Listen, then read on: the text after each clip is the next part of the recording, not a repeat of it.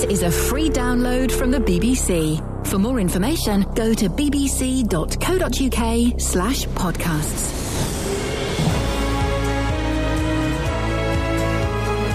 Hello, dear listener. This is Ian Lee. Thank you so much for downloading my BBC Three Counties podcast. It's weekly, it's the best of, and this week, I guarantee you, there'll be no interruptions from Catherine Boyle, Ollie the Cleaner, or any celebrities with long hair from the 1990s. Now, coming up, this... Look, that's the worst singing I've ever seen in my life. My name is Simon Cowell. This... Poppycock. And a cheeky little bit of this. Bad Hanson. Overstepping. Bad Hanson. Across beds, hearts and bucks. This is BBC Three Counties Radio. This week on my breakfast show, I learned I'm brilliant at doing impressions, just like Bobby Davro or that bloke from the 70s. And that's your latest news and sport. I'll be back with more at 8. Sing hosannas, Catherine! I've learned I can do a second impression in my repertoire. I've nearly got a full 3-minute act. Go on. First set of tenors was about, and I played the second set of tenors, and I was playing all the tenors. Sounds like Ronnie Corbett. My name's Andy. Do you know what my other impression is? My Andy Murray's a bit better than yours. That's Sean Connery. Do you want to hear my other impression? Yeah. Okay, you'll get this. This is genuinely brilliant. I haven't done it for a while, so hang on. Look, that's the worst singing I've ever seen in my life. Danny Minogue. Simon Cowell. Hang on, I'll do it again. I'll do it again.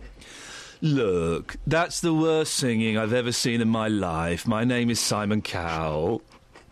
Any better? Kylie Minogue. So this is him. Second set was a bad set of tennis for me. It was 3-1 up and then made some bad mistakes, and then I turned it around really well after that. And this is me. I played the second set and then the first set, and then I won the tennis match. My mum's called Judy. Or was it the other way round?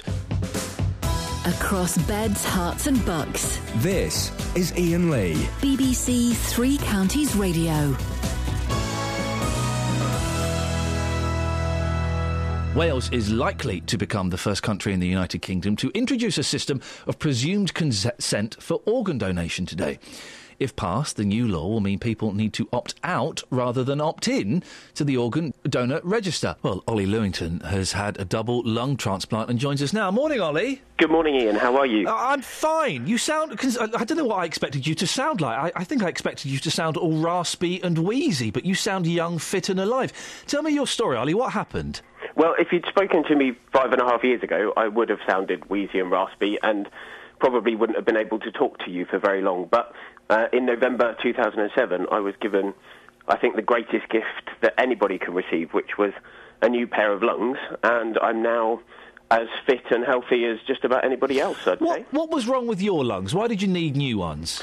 I had cystic fibrosis, which is the UK's most common life-threatening genetic disease, and it basically eats away at your lungs to a point where they don't work anymore. And by the time I got a transplant, I waited 2.5 years on the transplant list when I'd only been given 2 years to live. So I was really living on borrowed time. And I think we all knew that Christmas 2007 was probably likely to be my last if I didn't receive that transplant in time. How old are you, Ollie? I'm 31 now, and so last year I turned 30, I got married, and I celebrated my 5th anniversary post-transplant. Wow. So it was a phenomenal year, and I don't think any of my family ever thought that I would reach 30. I don't think we ever thought it was an age I was going to get to. So you were 25 when you thought you were celebrating your last Christmas. How do you and your parents, how do your family cope with that, thinking this is the last Christmas you could be celebrating? I think everybody copes with it in different ways. We tried not to acknowledge it, I think. You tend to live from moment to moment when you're on the transplant list. It's very much a life lived on pause. And so you just take each anniversary as it comes. So I celebrated my 25th birthday in the May, and then I was looking ahead and thinking, well, it's my girlfriend's birthday in August, so I'll see if I can get to that. It's my mum's birthday in October. I'll see if I can get to that. Then I've got Christmas. Then my brother's birthday at the end of January. I wonder if I'll be able to make it to there. you just live moment to moment. And so you're on the waiting list for lungs for 2.5 years. Were there false alarms in that period? Did you get phone calls saying, pack a bag, we might have something for you? Or was the phone silent? No, it rang 4 times while I was on the waiting list, and I had 4 false alarms, which is relatively common with lungs because they're such delicate organs. When they're being transported and when they're being checked to see whether or not they're viable for transplant, you need to have the recipient being prepared so that if they are viable, they can go straight into the recipient and save their life. The reality of that means that sometimes you're right ready to go, you're all ready to be wheeled down to theatre, and a transplant coordinator comes in and says, I'm really sorry that it's not going ahead. And that is utterly devastating. Just the knowledge that you were so close to that new life, and it kind of feels like it's been taken away from you. You finally got the lungs after 2.5 years. I would imagine it's... it's amazing what they can do, isn't it, as my mum would say, but it is amazing what they can do. They can put some lungs in someone and they work. Is it painful afterwards? What's the rehabilitation like after you've had that operation? Well, yes, it is painful. I think if you essentially get cut in half and have 2 of your major organs removed and replaced with someone else's, it's not a small procedure. It ain't going to be fun, is it? No, exactly. No. But, everything that I went through, the 6 weeks that I spent in hospital, the 3 or 4 months I spent recovering and getting back up to speed afterwards, it's all worth it because I've now got a life that I didn't dare to dream about when I was on the waiting list because you just didn't know if you were ever going to get here. And what can you do everything like, in inverted commas, a normal person would do, Ollie? Have you got limitations?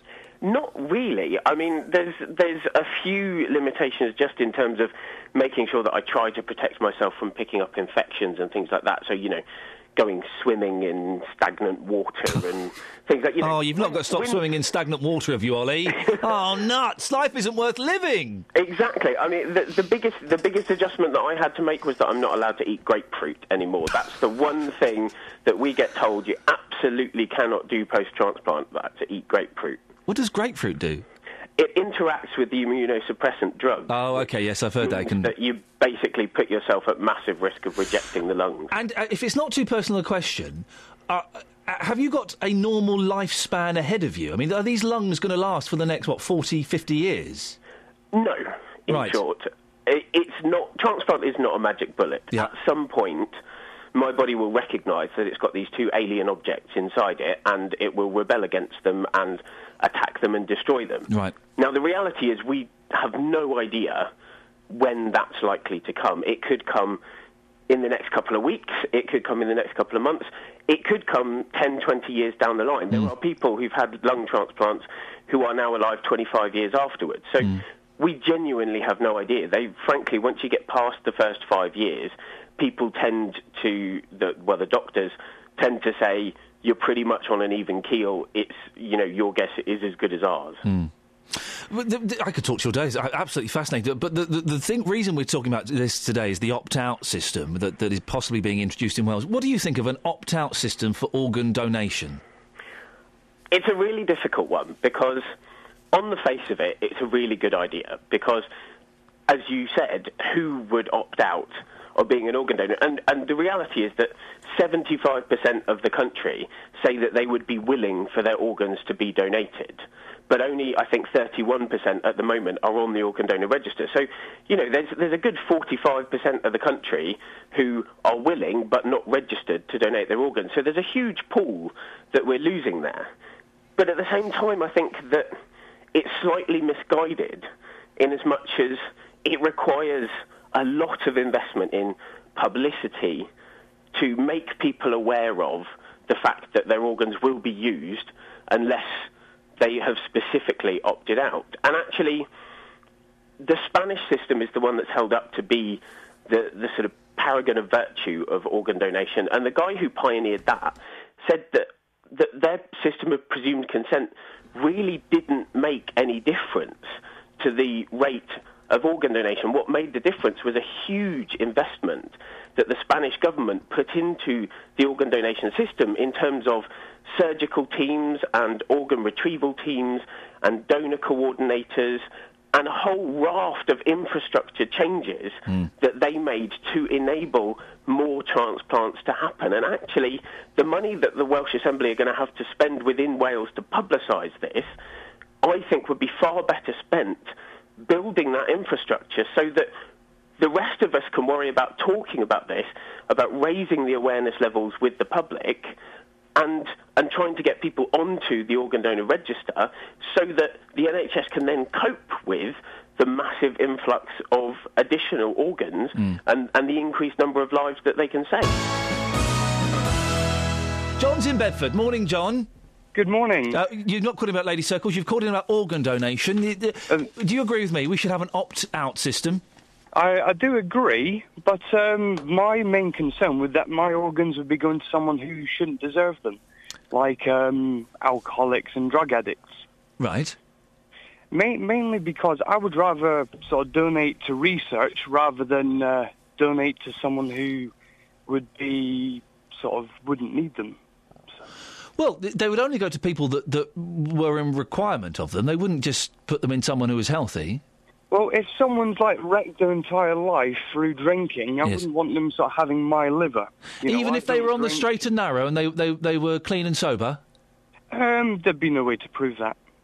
Well, there would be ways to prove that they'd given up the booze. But you can donate your body to medical science, I think, and specify it goes to a university or a medical school. Yeah, I would probably go down that route myself, rather than saying, no, I don't want to donate and just, be horrible about it. I would rather donate where it's needed most.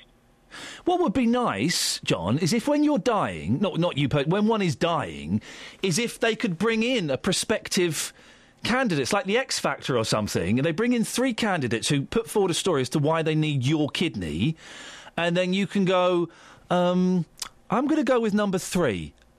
Well, choice is always a good thing. It might be helpful, mightn't it? It might work. Oh, definitely. I would agree with that. John, thank you. Well, someone needs to get in touch with Simon Cowell, because he could make this work. He can make organ donation sexy, make it a ratings winner, and it could save lives. You've got 30 seconds to explain why you want John's kidney. Starting from now. And John could buzz them off if he didn't enjoy it. On FM, AM, online and digital radio. This is Ian Lee. On BBC Three Counties Radio. Page 3 of the Mail. Sainsbury's girl refuses to serve shopper on a mobile. Good. Woman wanted to buy some shopping at Sainsbury's, was on her phone at the counter. The cashier just looked at her. Is there a problem? Yeah, I'll wait till you finish your phone call before I serve you. Good for her. It's not Sainsbury's official policy. They since apologised to Joe Clark, the customer. I don't think they should have done. I think that one of the worst things in terms of manners is walking into a shop and the cashier is on the phone. Doesn't even look at me. My local corner shop, when I used to live in London, did it, and the petrol station over the road from me did it all the time. Hated it. Well, if I hate it, then I have to give them the same respect as a customer, don't I? Lots of you have been having your say on Facebook. We'll look at those in a bit, but we've been sending out Sophie Solaria, our reporter, to investigate this further. Now, Sophie, earlier on you went into a newsagent and you were given short shrift by the gentleman, weren't you? That was so embarrassing. You made me speak so loudly. I didn't know what to talk about. It was awful. This time, I'm going into a really full sandwich shop. Excellent. I put my Mac on, Yep. my Mac that says don't get embarrassed. Yep. So you can tell me. But let's talk about something more interesting this time. Let's talk, because the last one was a bit boring. It was about nail varnish. Yes. This time, we should talk about my mate Nikki. She's having man issues. If I go in there talking about that and try and get served a coffee... Go and get a coffee and let's talk about Nikki. Why? Go in. What's going on with Nikki? So I said to her, if she doesn't ring you by Friday, that he's just not interested. And she said, let me just text him one more time. Yeah. Well, she'd already texted him. I'm genuinely really interested here about Nikki. She'd already sent it 6 times already. Are you in there? Are you in there, Sophie? Desperate, Nikki. You're looking desperate, Nikki. Are you in there, Sophie? Oh, yeah, I'm in here now. Yeah, I'm in here now. You're looking desperate. Order a coffee. Oh. What? Oh, oh God, I'm actually getting shouted at. I've got to go. No, talk louder. Go back in there and talk louder. Okay, wait. Go in there and demand a coffee. Anyway, so then my friend Nikki, can I have a coffee, please? My friend Nikki has basically said she's really not taking it. Tell her it's really urgent. You need a coffee. You're gasping. I need a coffee. I'm gasping for a coffee. She's just not serving me. Say it louder and say, can you hurry up? I'm on the phone. Just say, hurry up, I'm on the phone. So, I'm on the phone. Can you hurry up? I'm on the phone. Now she's just ignoring me. Demand a coffee, Sophie. I want a coffee! Please! Can you get out? She's just told me to get out. I'm leaving. Say no, I refuse to get out. I refuse to leave. No, I'm going. It's mortifying. I'm going. Oh my God, that was mortifying. You idiot. Oh, no, not you idiot. You excellent reporter. So, Sophie, tell me, describe the scene. Describe what just happened there. I've just left my bag in there. Oh, go and get it. Go and get it, but keep talking loudly on the phone. I'm taking my bag with me. Goodbye. Oh, blimey. So, Sophie, what happened in there? Well, that's that, isn't it? Yeah, this is excellent. This is an excellent... All of these shopkeepers, by the way, well done. You are doing completely the right thing. So, Sophie, what happened? There's like 8 different men, builders, bricklayers, an old man reading the paper, all having their bacon sandwiches and coffee. Yeah. I go in, I waltz in, I go up to the counter, there's a queue of people, I demand a coffee, you know the rest. Yes. People think I'm crazy. Yeah.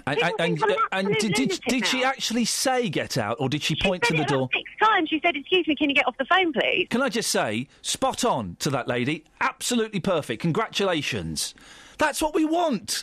We don't want rude people wandering into shops and telephones. Ken's in Luton. What do you think about this, Ken? Morning, Ian. Morning. Because I bedbound most of the day, I watch out my window. Yeah. The things you see. Oh, yeah. I mean, a woman got out of her car the other day. She was on the phone when she got out of the car. Yeah. Across a main road. What? She's still on the phone. She knocks on the door. Yeah. Got the bloke to sign for the package. Still on her phone, mind you. Walks across the main road again. And I thought to myself, if she'd have got knocked down, she'd have blamed everybody else but herself. You know, they seem... These cyclists, MP3s going on, what... How come they're all road safety? It's one of my things, Ken. We'll do this another day. Cyclists with headphones in. No. Oh, Ian? Yes? About the tennis players. Oh, yeah. You know, the old grunters and groaners. The old grunters and groaners, yes. Who make more noise than Mick McManus and Jackie Pallow. I'm old enough to know who you're talking about. Yes, that's right. Proper wrestlers you're talking about. All proper wrestlers, yes. You know. Kendo Nagasaki. And all this. I mean, I stopped watching them. But I've watched 3 ladies' tennis matches. Yeah. So... Well, you don't need to watch the tennis. You can see everything from your window, it would appear. Yeah, but I've got a vice versa thing. What? When I get fed up with the tennis, I'll look out the window. There you go, you see, vice versa. Neighbourhood watch. Yeah, exactly. What else do you get to see out the window? Oh, loads. Yeah? Loads, mate. Blokes, people drive down with a cup of coffee in their hand, filling the, you know... Outrageous. They're late for when they're late for work, they've got a cup of coffee in their hand and driving at the same time. Yeah. Phones in, everything. No, I mean... You're like, who was it? Was it Cary Grant or Jimmy Stewart in Rear Window? Oh, I didn't watch that. No, you're not seeing that. You might see a murder in your street. Yeah, and you'll be the only witness. But look out, because the murderer will come and try and get you. Oh, so you'll need to blind him with a flash from a camera. Something like that. I've even done that before now. You've done what? Blinded someone with a flash from a camera? Took photos. Of what? Well, kids throwing stones. We had a car window smashed. Yeah. And across the road had their car window smashed. Yeah. And next door but one had their car window smashed. Yeah. And they were picking stones up off the drive. Oh, for goodness sakes. One was throwing across the road, and the other one was throwing at them over this side. So that's how they got smashed. And you took photos of them? Oh, yes. We all need a Ken in our street. Yes, neighbourhood watch. Can we hire you out, Ken? Oh, yes. Oh, yeah? £50 a day. Oh, hang on a second. Now you're taking the mick. Yeah, but I look after confidential equipment receipts as well. So if Hertfordshire County Council want to get in touch with me and know where I am. You'll be in your bed. Ken, thank you very much indeed. This is Ian Lee. On BBC Three Counties Radio. Reservists will get £40 million of new kit and extra overseas training opportunities under proposals to increase the size of the part-time forces from 19,000 to 30,000 by 2018. A white paper published today will set out financial incentives for small firms employing reservists. Critics have labelled the strategy an attempt to create an army on the cheap. Well, under plans set out in 2010, the size of the regular army will be cut by 20,000 down to 82,000 by 2020. The MP for Milton Keynes North, a member of the Territorial Army, is Mark Lancaster. He joins me now. Good morning, Mark. Good morning. Is this creating an army on the cheap, do you think? Well, I think given that the government are committing, I think, £1.5 billion to make sure that the Army Reserve, as it will be called, is properly funded and has the proper kit, I don't think we're doing anything on the cheap, no. But we are reducing the number of, in inverted commas, real soldiers significantly. It seems odd to be investing in reservists, doesn't it?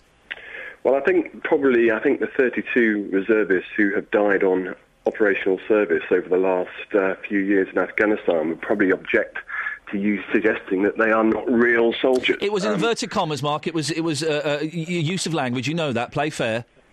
Well, forgive me, I'm just repeating your words. But I think when reservists go on operational service, and from my experience of doing the same, it's very difficult to actually tell who's a reservist and who's a regular. How much training do reservists have compared to regular soldiers? If you're more comfortable with that.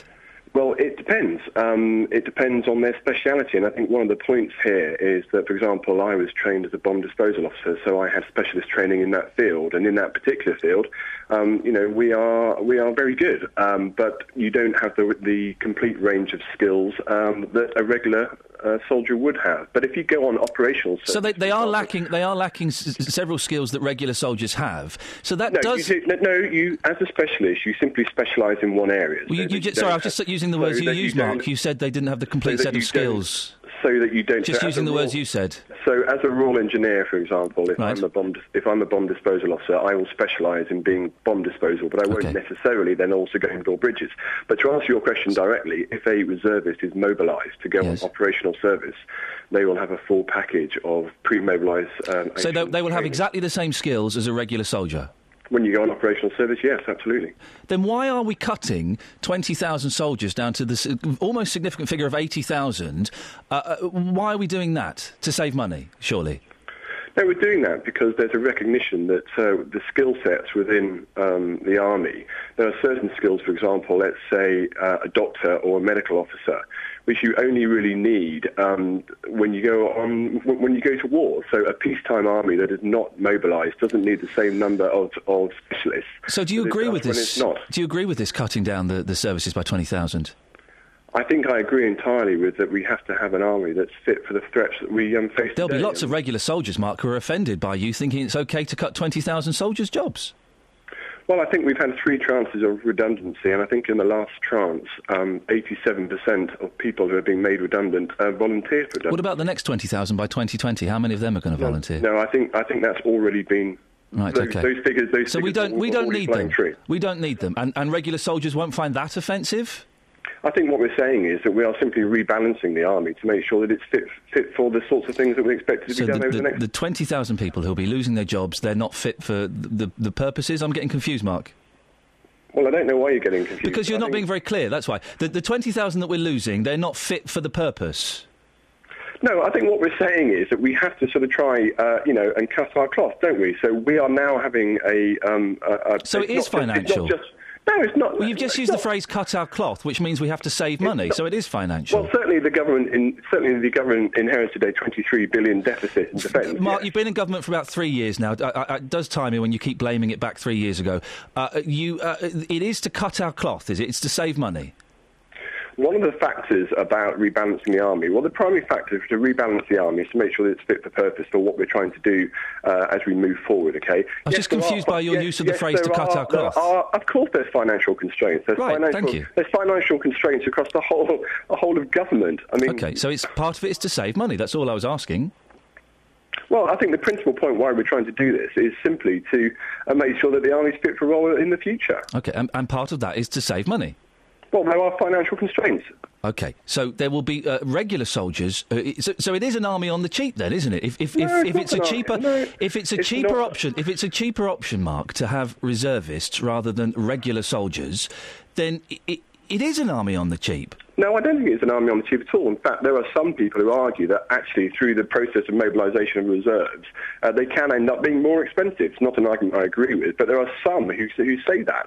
So actually, the financial constraints have been secondary to trying to sort out and make sure that we have an army that has the right set of skills across its breadth to meet the operations that we may face in the future.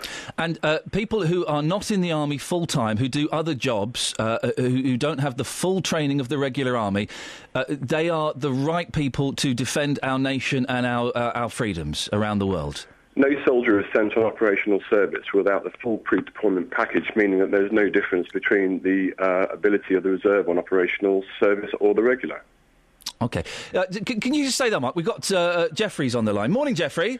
Morning, Ian. Jeffrey, what would you like to say? Well, I just think what that man just was saying about the army being reduced to a composite force that's going to be effective given the current situation in the world is just hogwash. It's just basically hogwash. All the government is slicing away at the easiest aspects of cutting government expenditure, which is the military, which will always take orders, always obey, and always do what is right. Whereas it won't cut a massive over-expenditure on social services because it won't win elections that way. Mark, what do you think about that? Well, I think if the gentleman on the phone looks at actually what is being done when it comes to cutting the cost of social services, he'll be impressed with what the government's doing. But I don't recognise that the sole driver of what's happening over the rebalancing of the armed forces is purely financial. It's not. But it is definitely part of it, as you admitted earlier on. Well, I certainly admitted that we inherited a £23 billion. You also admitted, yes, Mark, which is now for the first time. Which now, for the first time, defence is actually got a balanced budget. The coalition has been in at power for 3 years. According to George Osborne, most of it should have been sorted out by now. He's failed. You can't keep blaming it on Labour. Listen, you admitted yourself that part of this. I'm not blaming it on Labour. Well, you keep bringing up this thing that you've inherited. You've been in power for 3 years. You've admitted yourself part of this is to save money. Well, we've made it absolutely clear that for the first time in 3 years, the defence budget is balanced, yes. OK, Mark, thank you very much indeed. On FM, AM, online and digital radio. This is Ian Lee. On BBC Three Counties Radio. Hey everybody, I'm Isaac. I'm Taylor. And I'm Zach. And we're Hanson. Today on Ian's show, we have a math expert. Yeah, lad, sorry, what are you doing? We were just introducing the maths expert. Yeah, no, I'm not. For goodness sake, not being funny. You're going to be on later on. I do the introductions and the links. Is that okay? Sorry. It just seemed like such an easy job. I mean, we were going to.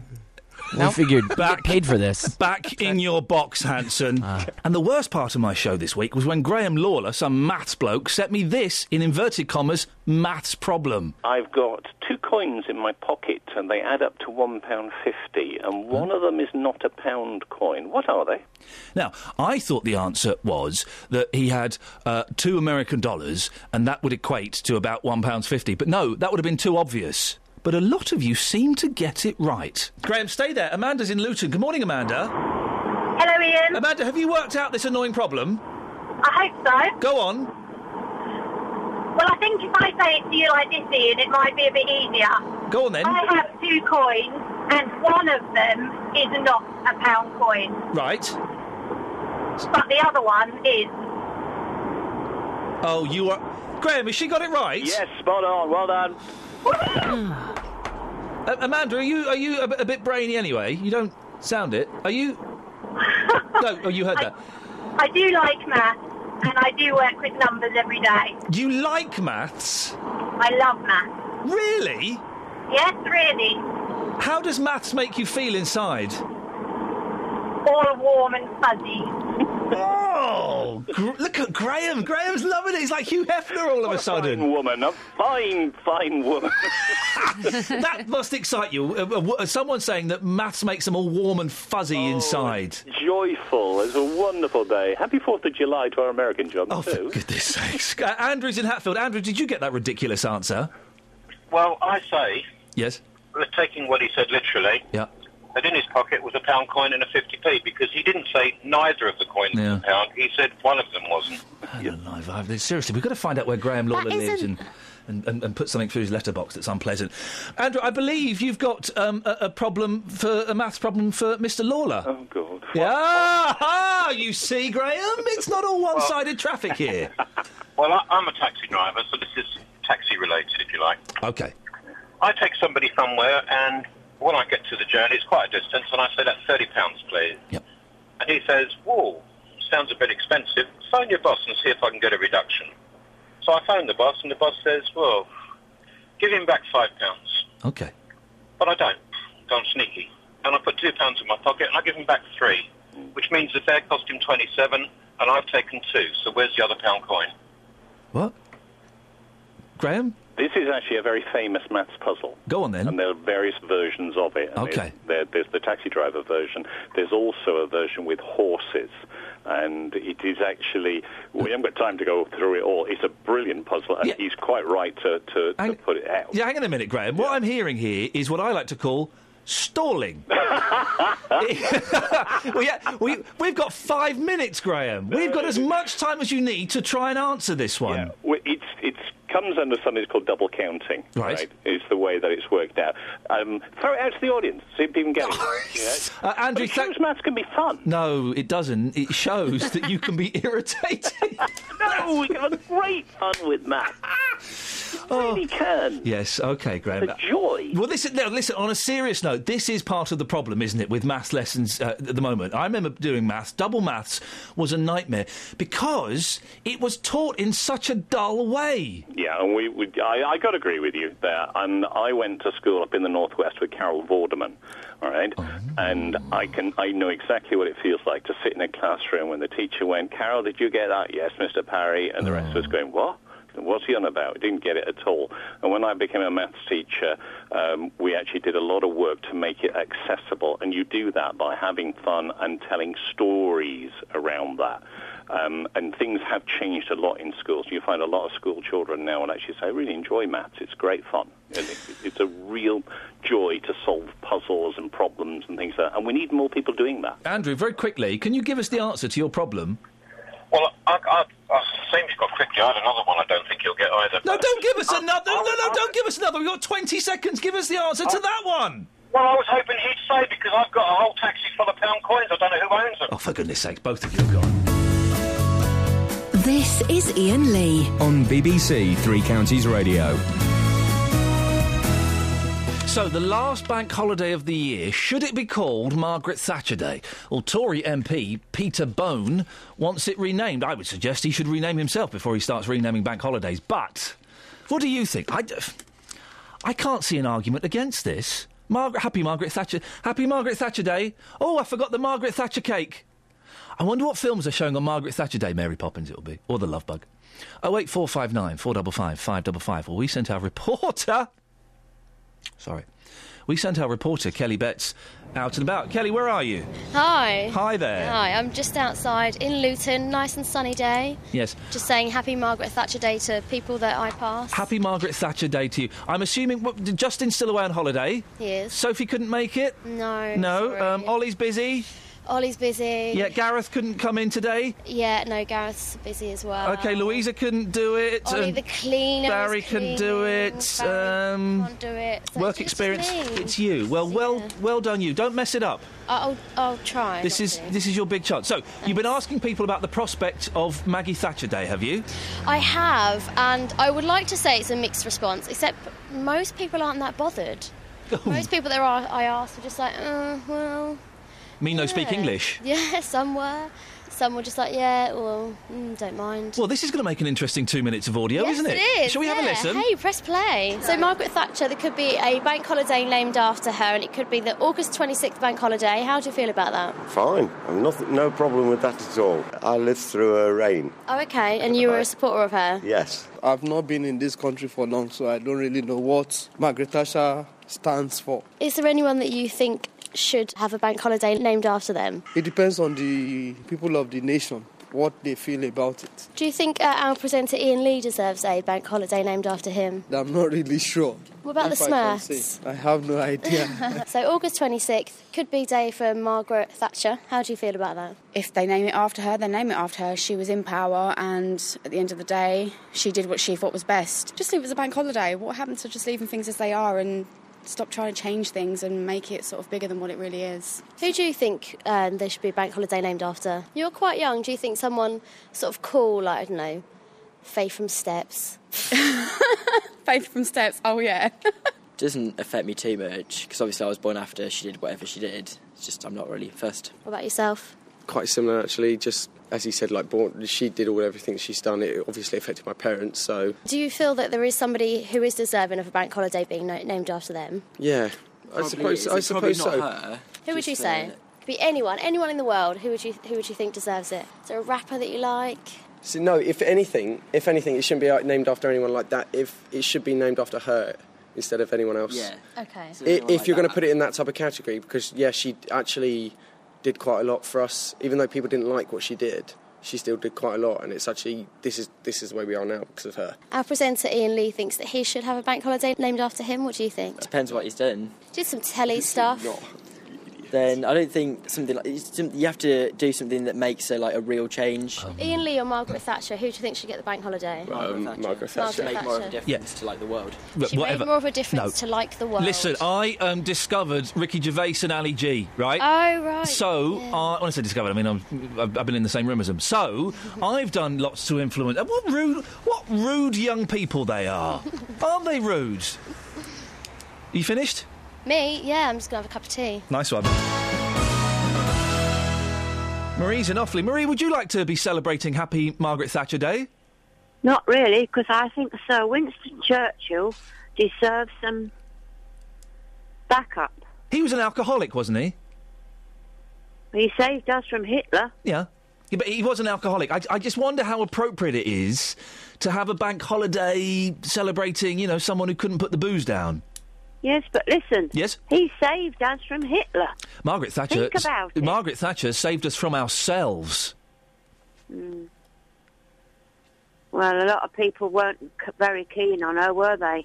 No, a lot of people weren't very keen on Churchill. Mainly the Germans, but still, he had his detractors, didn't he? Why would you like to celebrate a Winston Churchill Day, Marie? Well, he saved us from Hitler. As you said. Anything else? Think what he did. Yep. Anything else? No. Excellent stuff. That's Marie in Offaly. Well, what do you think, dear listener? Margaret Thatcher Day. I don't think we're going to get a good argument against it. Happy Margaret Thatcher Day. I'd even buy cards. I'd send cards to people. I'd send cards to people at the Socialist Worker. That'd learn them, wouldn't it, eh? 08459 455 555. Peter's in Walmer Green. Peter, I know you've not called in about this. We'll get to your point in a second. But would you celebrate a Margaret Thatcher Day? Only if you had a Jimmy Savile Day the following day. OK, I don't think that's going to happen. But you never know. Political correctness gone mad. Peter, what have you called in about? I've Europe. called in about this referendum. Yes. It's been kicked in to longer grass.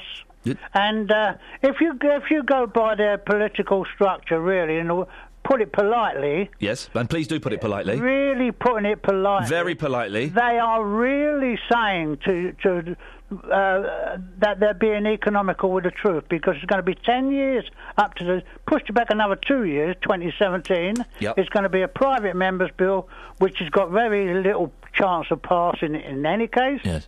So it's just sheer window dressing. Hang on a minute, Peter. Yeah. Are you accusing David Cameron, our Prime Minister, a man who I once offered a sausage roll to? That's true, that bit. Are you saying that he's a liar? Absolutely. He promised one before. But he's he's double promised this one. It's a double promise. I tell you what, I've heard of Flashman before, and it sounds very similar. You've heard of what? Heard of Flashman. What's the Flashman? It was if you like, it was the public school boy who was the bully at a particular school. I'm aware of the term, yes, the Flashman, yes, of course. So you're not... But if we did have an EU referendum, Peter, which way would you vote? Well, I vote the same way as I did on the first one. Yep. And that's against. You'd be against it. But do you think we could survive in Beds, Hearts and Bucks? Would Walmer Green be able to survive without being part of Europe? Do you think do you think the public are better off now than they were before? Well, don't answer a question with a question, Peter. Answer a question with an answer. But that's what people don't do. Yes. They don't answer it with a question. No. I'll try it again. Would Walmer Green be better off if we were out of Europe? I think so. Why? Well, because generally we are if you like, everything that seems to happen seems to happen through Europe. Their rules are overbearing on this country. Those are rules. France is never like Britain anyway. We are going to finish up. If we go on like we're going to finish up as the dumping ground for all the surplus atomic waste that France has got. What?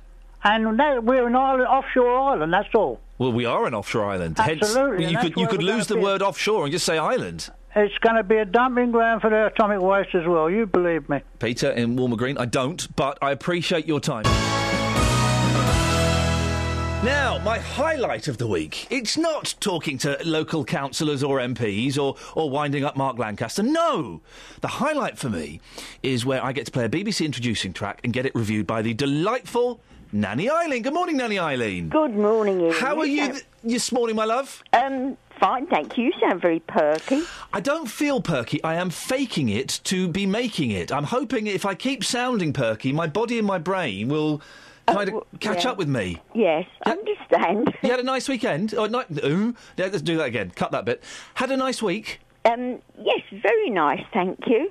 Haven't done very much, but I've had a lovely new front wall built. Oh, I know it doesn't sound very exciting to you, but... No, things like that are exciting. I totally know what you mean. Yeah, and it was built by this lovely young Asian guy. Oh, okay. He's only 20. Yeah, here we go. He did a course at Barnfield College. Yes. And he thoroughly enjoys his work. Oh, then isn't that nice to see someone who enjoys their work? Yes. Now, Nanny Eileen.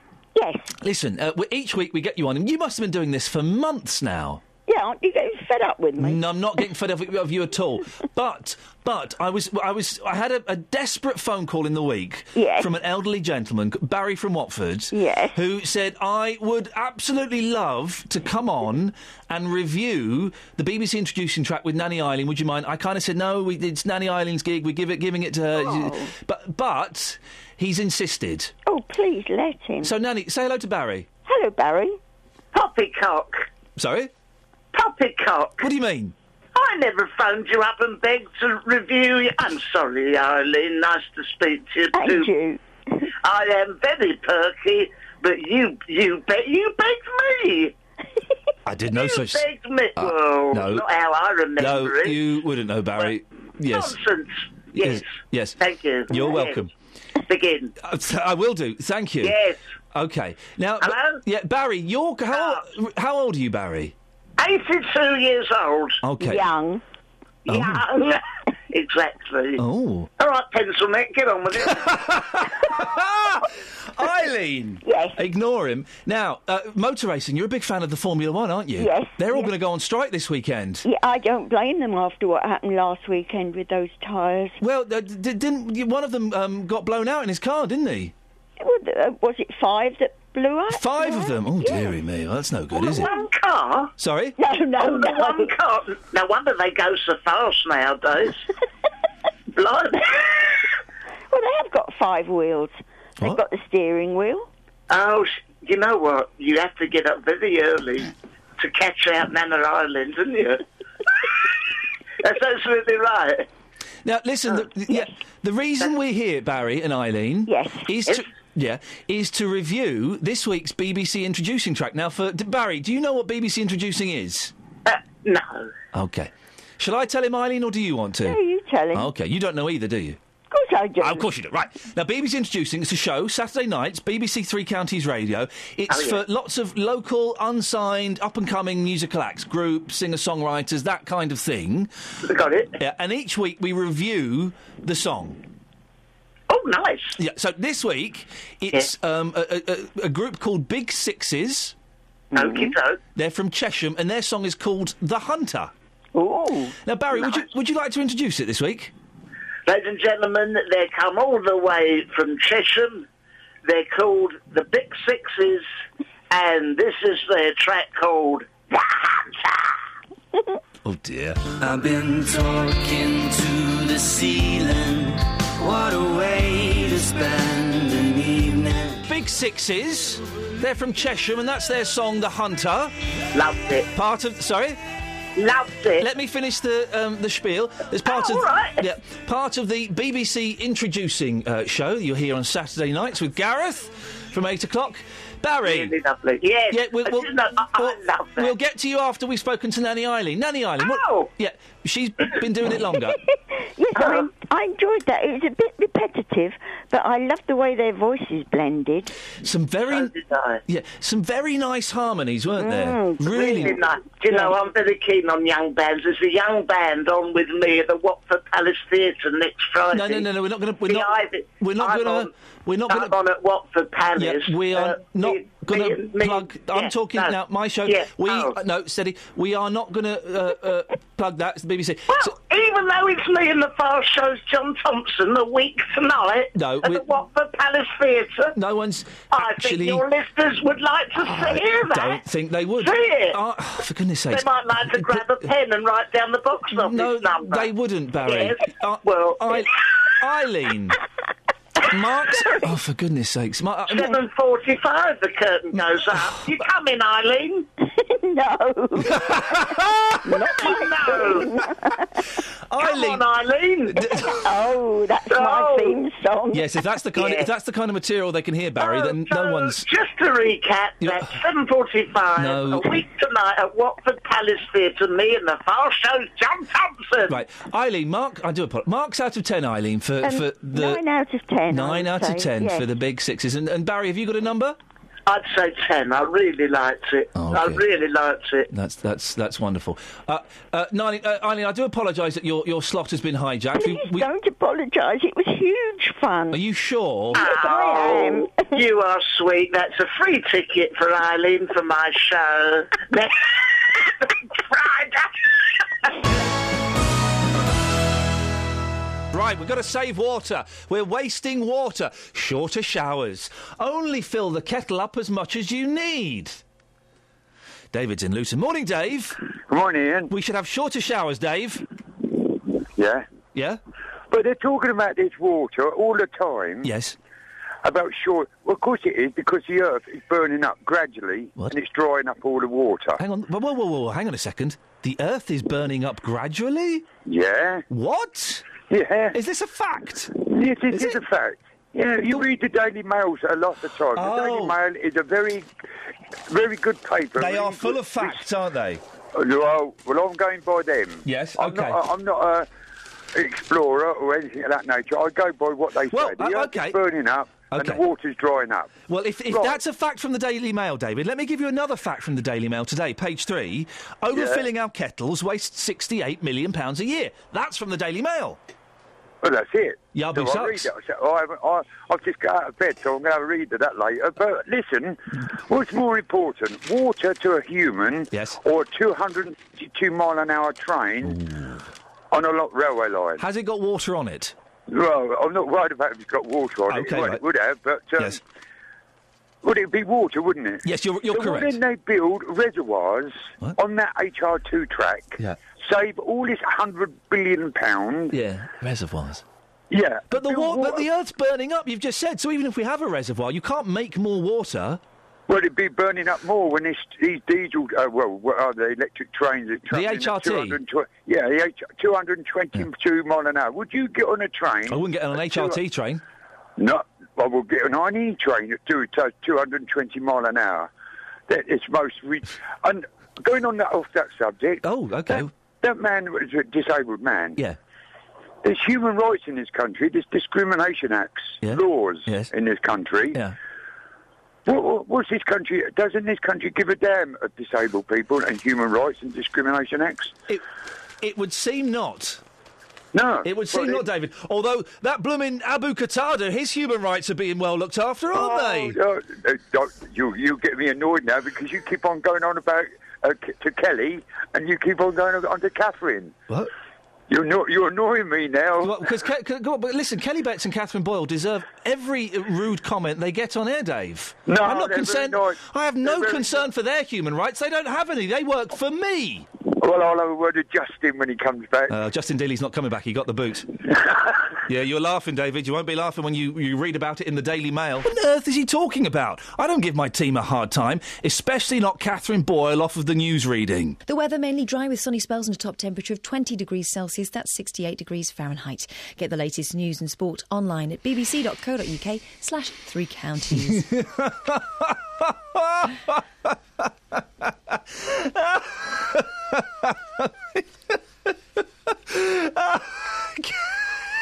Catherine Boyle. Hey, Catherine. Yeah. Yeah. So you are and such a weirdo, by the way. Sorry, I'm not the one like you and my producer today, Richard Williams, who both got sunburnt. Well, we didn't lie in bed all day. No. What?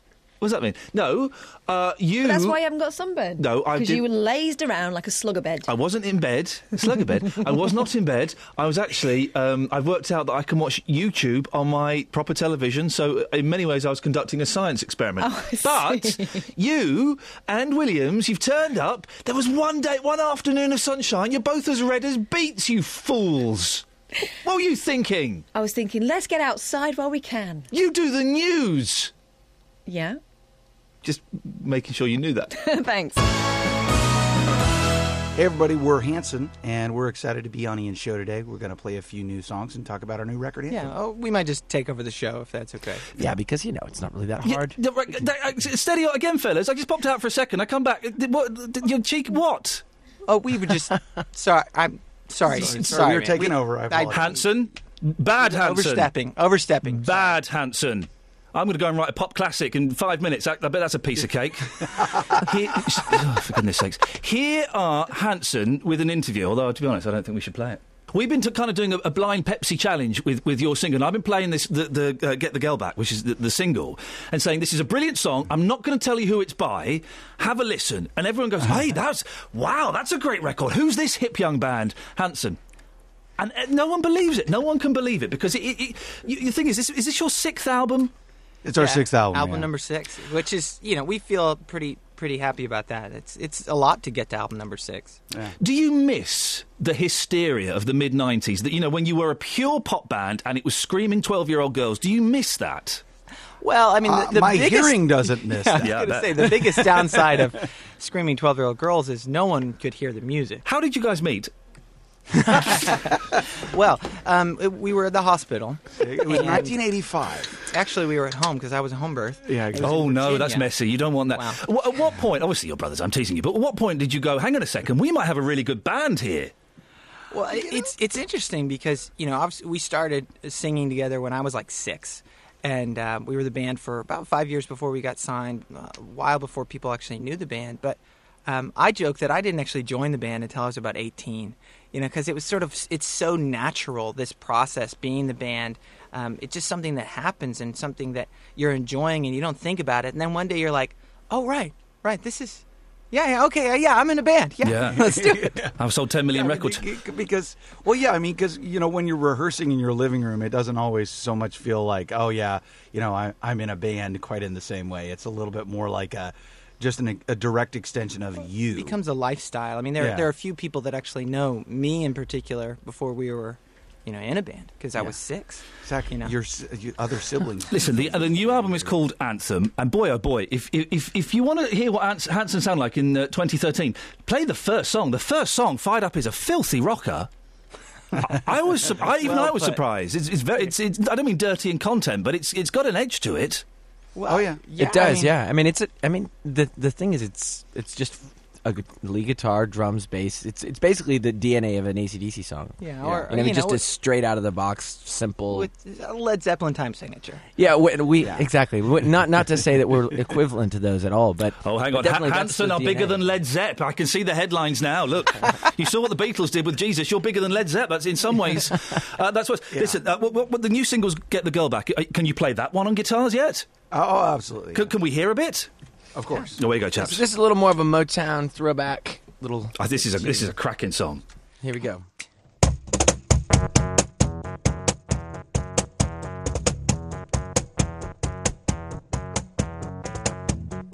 She's about to walk away. On FM, AM, online and digital radio. This is Ian Lee. On BBC Three Counties Radio. this is Andy Murray, and I played 2 sets of tennis in front of my mother, Judy.